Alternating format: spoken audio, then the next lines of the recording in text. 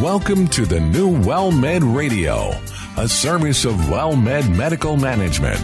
Over the next half hour, WellMed Radio will educate you about the health and wellness of adults everywhere.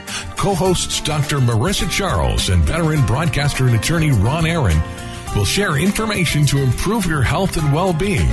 Here are Ron Aaron and Dr. Marissa Charles. Well, thank you very much, and welcome to WellMed Radio. I'm Ron Aaron, along with our co-host, Dr. Marissa Charles. She is a specialist in family practice, an osteopath who is with the WellMed Clinic at Ingram Park here in Bexar County in San Antonio. And we're delighted to have her on board as our co-host on this show. And you seem to be enjoying yourself. It's good to be here, Ron. Yeah, absolutely. As you think about, and we've been spending a lot of time talking about COVID-19 ripping across this country. No, yes, we've absolutely seen some pretty significant changes just in daily life, obviously, but also in the way that we're having to practice and just conduct our daily lives, including wearing masks and washing our hands, 800 million more times a day than we were washing them before. And as a PCP, are you worried about bringing it home with you? Do you find, and I've interviewed over the last several months, doctors who get dressed and undressed in their garage. They get home, strip down, throw the clothes in a washer, get dressed, then go in the house. Absolutely. We do a lot. I'll take off my shoes in the garage. Usually what I'll do is just run to the shower, right into the shower as soon as I get home, and then continue about, not greeting or hugging or. Because you got little ones. Touching my daughters and my husband until I've done that. Yeah. Well, we're going to welcome to our WellMed Radio hotline from down in the great state of Florida, Tampa West Shore, Dr. Azman Ahmed, who has been on this program before. He's a WellMed medical director, always a delight to talk with. He also is an epidemiologist, and we're delighted to have you on board, medical director for population health management. You're the guy that counts the noses. Dr. Azman, thanks for coming on. Thank you. I wanted to ask you very briefly, and Dr. Charles and I were talking about this off the air before we got you on, and it's, to me, a perfect question for an epidemiologist. She was asking, why don't I let you ask? Sure. So, Dr. Ahmed, we were just talking about this particular coronavirus, the COVID-19, in relation to, how it spread as a pandemic all over the world. And beyond. And beyond, hopefully not. No, but, we've had viruses like this before. We had the SARS, we've had MERS, and a lot of these viruses, although they caused a lot of damage, for example, SARS in China, it never did make it to this pandemic status. And just, wanting to see if you had any opinion regarding the way that this particular virus has spread and things that we need to watch out for. And learn from. I think, thank you for asking this question. I think what this virus kind of different from other viruses is part of a group of viruses, we call them coronaviruses. Mm-hmm. A lot of them infect animals mainly, so about 200 of them probably, or a little bit more. And then we have 4 of them that cause the common cold. So we get them, all of us get this other 4. But then, have a little bit of a running nose, a little bit of sore throat, and some aches and pains, and then it goes away. It's self-limiting. And then we have these 3 last ones, the SARS and the MERS and the what we call SARS-2 or COVID-2, COVID-19, the disease itself. So what makes this different is it multiplies very fast and it spreads very fast. So as a frame of reference, like a flu will go from one person to another person, like each infected person can infect 1 or maybe a little bit over 1.1, 1.2. And then this virus can infect, with that 1 person can infect close to 3 people, 2.5 to 3. So if you keep this going without social distancing or anything, 1 person in 1 month, the models have shown you can get about 400. For each 1 person, you get 400 sick in 1 month. That makes sense because, that one person infects 3, then each one of those infects another 3, and it goes on down the line. Right. It's like one cat ends up producing 300 different cats. Something along those lines. Exactly. And then the incubation period can be very short. Some people can show symptoms within 2 days, but the max incubation period is from time of getting the virus till the time you show symptoms can go up to 14 days. So if some of these people obviously get infected and start showing symptoms very early, then you might multiply them more and more and more as you go. And I think the other thing that's very important is kind of a duplication, like how long does it take from the cases to double up? So when you start with 1 and double it to 2, it's not a big deal.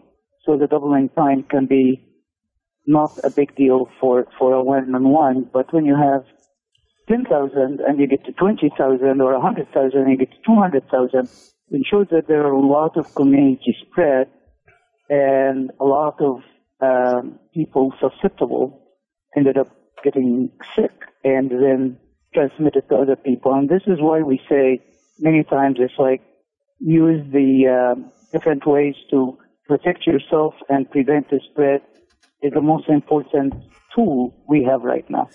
The face mask. I'm sorry, Dr. Ahmed, were you talking about the face masks? Yeah, I think the masks are important and social distancing are very important, both of them. And I think, different communities, we ended up having sometimes conflicting opinions from different authorities, whether they are local ordinance or whether they are governors kind of orders in certain states. But I think ultimately it is the people themselves, in my mind, that they should use common sense and protective measures so they ended up not really spreading it to other people. When you wear a mask, you are helping the other person not getting anything from you in case that you are harboring the virus, but you're not showing symptoms yet. So if everybody does this, then it would be a kind of a 100% sum game, not a zero-sum game.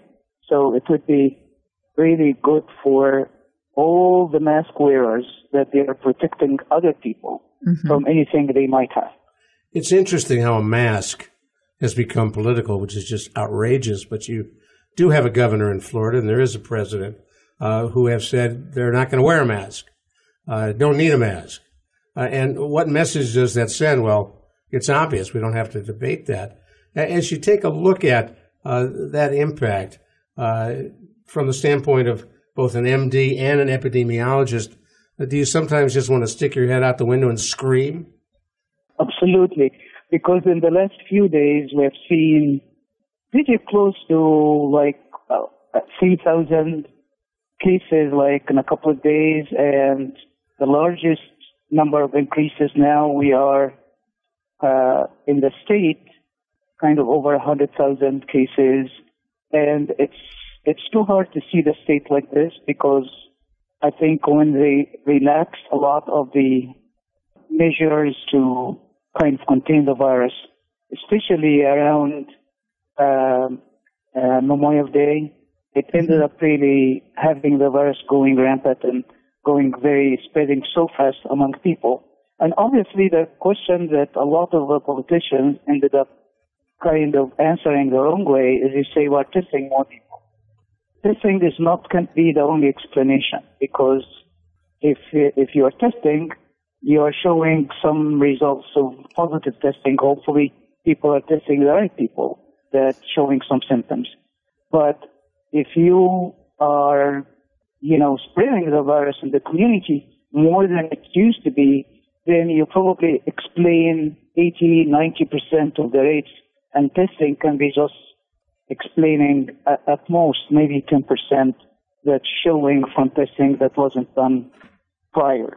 So to blame it on testing, I don't think it's the right way to talk about it. Well, they're looking for an easy out because they know dropping the prohibition on mixing it up, not wearing masks, forgetting social distancing was really a time bomb. I want to share with you a little personal story. We got a call over the weekend from very good friends of ours who have a young girl, 8 years old, same age as our daughter, who was spiking a very high fever, and they were having a hard time finding somewhere where they could get a test to see whether or not she had COVID-19. And we had some folks we called, we got her tested, turned out negative. And then in the news today, there are reports that some of these tests are giving false negatives. Now, false positive would be one thing. At least you take protection thinking you have it, but a false negative can be even more dangerous. I agree with you, and I think you are seeing the exact same thing that I said for like the last maybe 2-3 months, that all the testing, whether it's testing for the virus itself or testing for the sequelae of the virus, of the kind of after what happened after you really get rid of the disease. So the antibodies testing or the viral testing is not really 100%. I mean, you'll be lucky, especially if you get the pharyngeal kind of swab or nasopharyngeal swab that we do most of the time.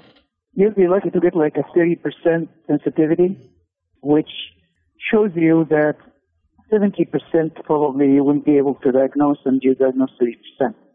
So that's why symptoms, in our mind, in the absence of a good test, are more important to really talk about really how people are presenting. Do they look like COVID and even the test is negative, or they don't?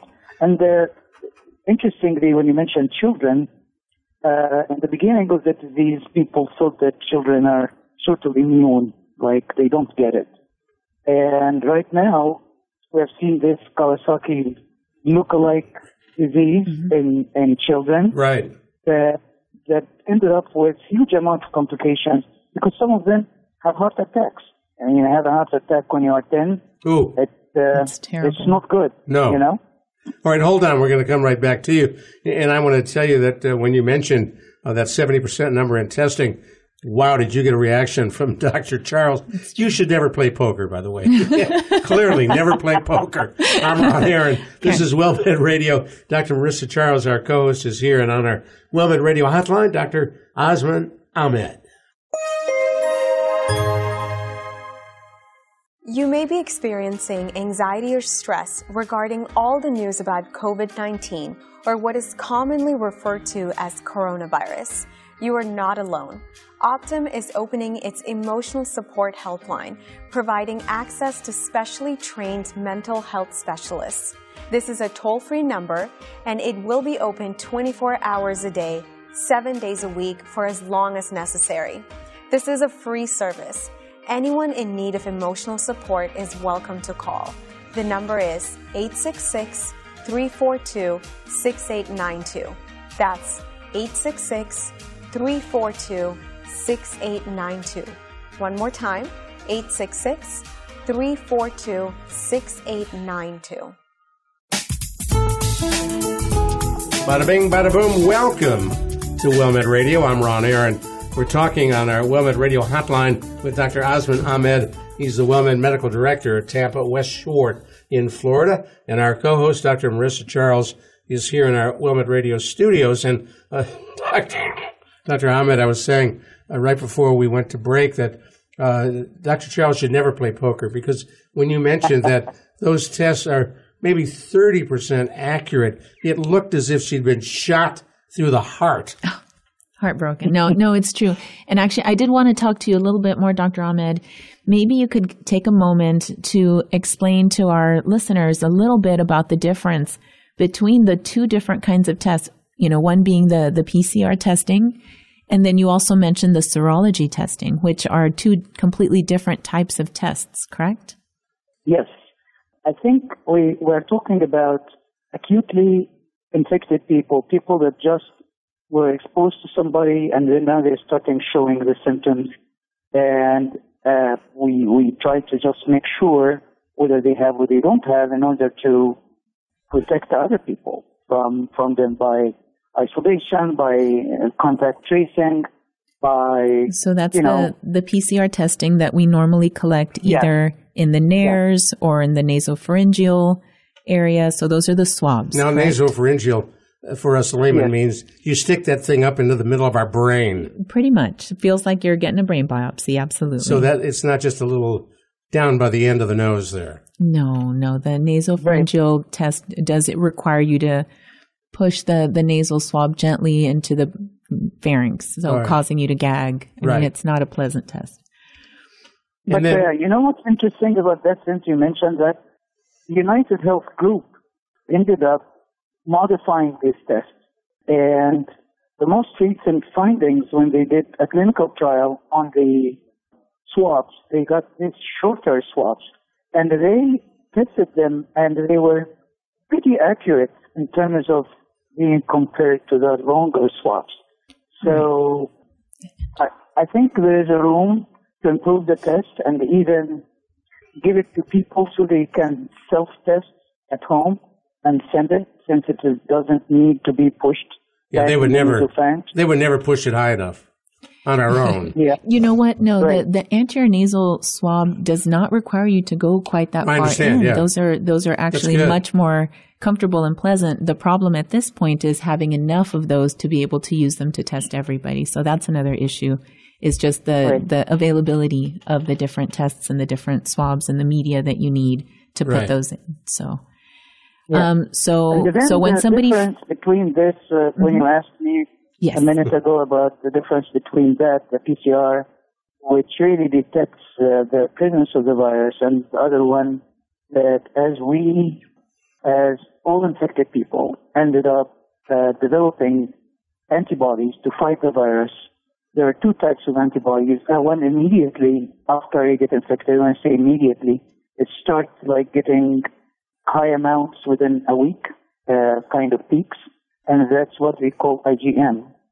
So the immunoglobulin M is after a week, and then 2 weeks from that, like another 2 weeks to 3 weeks, you get the IgG, which lasts longer and doesn't drop that fast. So the IgM goes up and reaches a peak faster, around a week after you get the infection, and then it drops precipitously within a few days, and then you get the IgG, which peaks probably between 2 to 3 weeks after the infection, and then it tapers down gradually, so it stays in the bloodstream longer. There are these types of tests that they call them rapid tests, and there are also PCR tests. And the rapid testing is not as good as the ones that they are PCR-based, from antibodies perspective even. And do we know enough yet as to whether or not, if we've had it, our antibodies will be strong enough to fight it off if it hits us again? That's a $1 million question. I wish I know that. I actually ended up going on this forum that was started by the director of the NIH, Dr. Francis Collins. And he put out a report that everybody in a kind of a clinical study ended up showing these antibodies after an infection. And this was like maybe 100 people. A study that ended up showing that, and it was like a reason for everybody to be happy, obviously, because nearly 99% of them, except one person, didn't show these antibodies. However, the research and the studies immediately after that, and the forum itself, from people that got conflicting results, negative turning positive, positive turning negative, positive turning negative, and turning positive again, it puts us in a catch-22, because I don't know if it's a function of the test itself, or it's a function of the detection of these antibodies because of reagents or something else, or there's something else wrong of how our response of different people to producing these antibodies change from one person to the other. I know there's still so much left, so many questions left unanswered as far as that goes. But so I had another question for you, Doc. So if a person is exposed, or say they have a family member who turns up positive, how long would you recommend they wait before going and trying to get this type of testing, the PCR testing, for example? Well, I think it depends. The most important thing is to obviously put themselves into kind of a wait kind of period with the, trying to be isolated and practice all the things we talked about, the personal hygienic things, the social distancing, masks, all that. And I think the other thing is to wait until the max incubation period comes and goes. Like, say they were exposed, they knew that maybe 2 days ago, and then they say, well, it's like I don't have symptoms now, give myself another 12 days, and then see whether I develop symptoms or not. And if they don't develop any symptom, they really don't need to be tested for PCR, particularly because they just lucked out, and then they might have been infected, but not diseased, but not sick. Right. So infection is just getting the thing in your body. The disease is showing the symptoms. So wait, and then wait after the incubation period another 2 weeks, and if they have access to a test that can show them if they have IgG or IgM, then they can do this test. If they don't have access, then, they kind of wait it out till we have access. Because I think a lot of these tests people pay for them, and I don't want to say to people that this is available without, you paying for it. So if indeed we're at a point where the disease is cresting and folks are talking about, hey, it's coming back, there's going to be a second wave, we're not done with the first wave. As an epidemiologist, what do you see coming? I think we are still in the first wave, and it is fluctuating. It's like we were in that downward trend, and then we kind of, I guess, laxed a little bit, like we are. So kind of put the guard down, put it this way. Exactly. And as a result of this, we might notice kind of an increase upward in the numbers for the next maybe couple of weeks, 1 week, 2 weeks. I hope that we'll go back to the downward trend. And there will be definitely a second wave, that's what I would say, with the flu around the fall and the winter time, because that's the normal kind of time track, I guess, for a virus like corona. So there will be a second wave, unless we ended up having before that immunization that we can give it to everybody, at least in the country, in a very short period of time, which is highly unlikely. Which part is highly unlikely? The development of the immunization, the shots. It won't be done that quickly. No, there wouldn't be. I was a kid, and I remember when the oral polio vaccine came on, and they lined us all up, every kid in school after school after school. You're talking about a similar mass vaccination program. I don't think this one would be like an oral thing, and when you think about polio... No, that was my only experience. Polio, I understand. So it would be injectable. Right. And because it's injectable, it would be like much harder to have it fast. So it would be something like similar to smallpox vaccination, which, I don't think the efficacy or the effectiveness of the vaccine will be 100%. Because if you think about other viruses, similar viruses, like flu and all these other, not DNA, but RNA viruses, mostly the things that we give for them are successful about 60% of the time, in a good day, sometimes even 40%. So you are not really developing antibodies in everybody that gets the shot. What made these diseases like polio and smallpox different is a disease like smallpox, everybody presented with the disease. Here, not everybody presents. Some people are asymptomatic, some people get severe disease, and some people are very mild. The other one, you have to show at least the sores on your body. So you see, people see the rash. The rash is really horrible looking. So it's like, even if you don't have symptoms, you have the rash. All right. But then you have also... I'm flat out of time. Out of time. I apologize, but we're going to have to pick this up another time. But don't hang up. I got a question for you after we're done with the show. We're looking for a little free advice for all of us. Dr. Azman Ahmed is with us, WellMed Medical Director at Tampa West Shore. Thank you for joining us. And our co-host is a delight to talk with Dr. Marissa Charles. I'm Ron Aaron. Thanks for listening to WellMed Radio on 9:30 a.m. The Answer. Thank you for listening to WellMed Radio, a service of WellMed Medical Management. We welcome your emails with suggestions and comments on this program at radio@wellmed.net. And please be sure to tune in next week for another edition of WellMed Radio.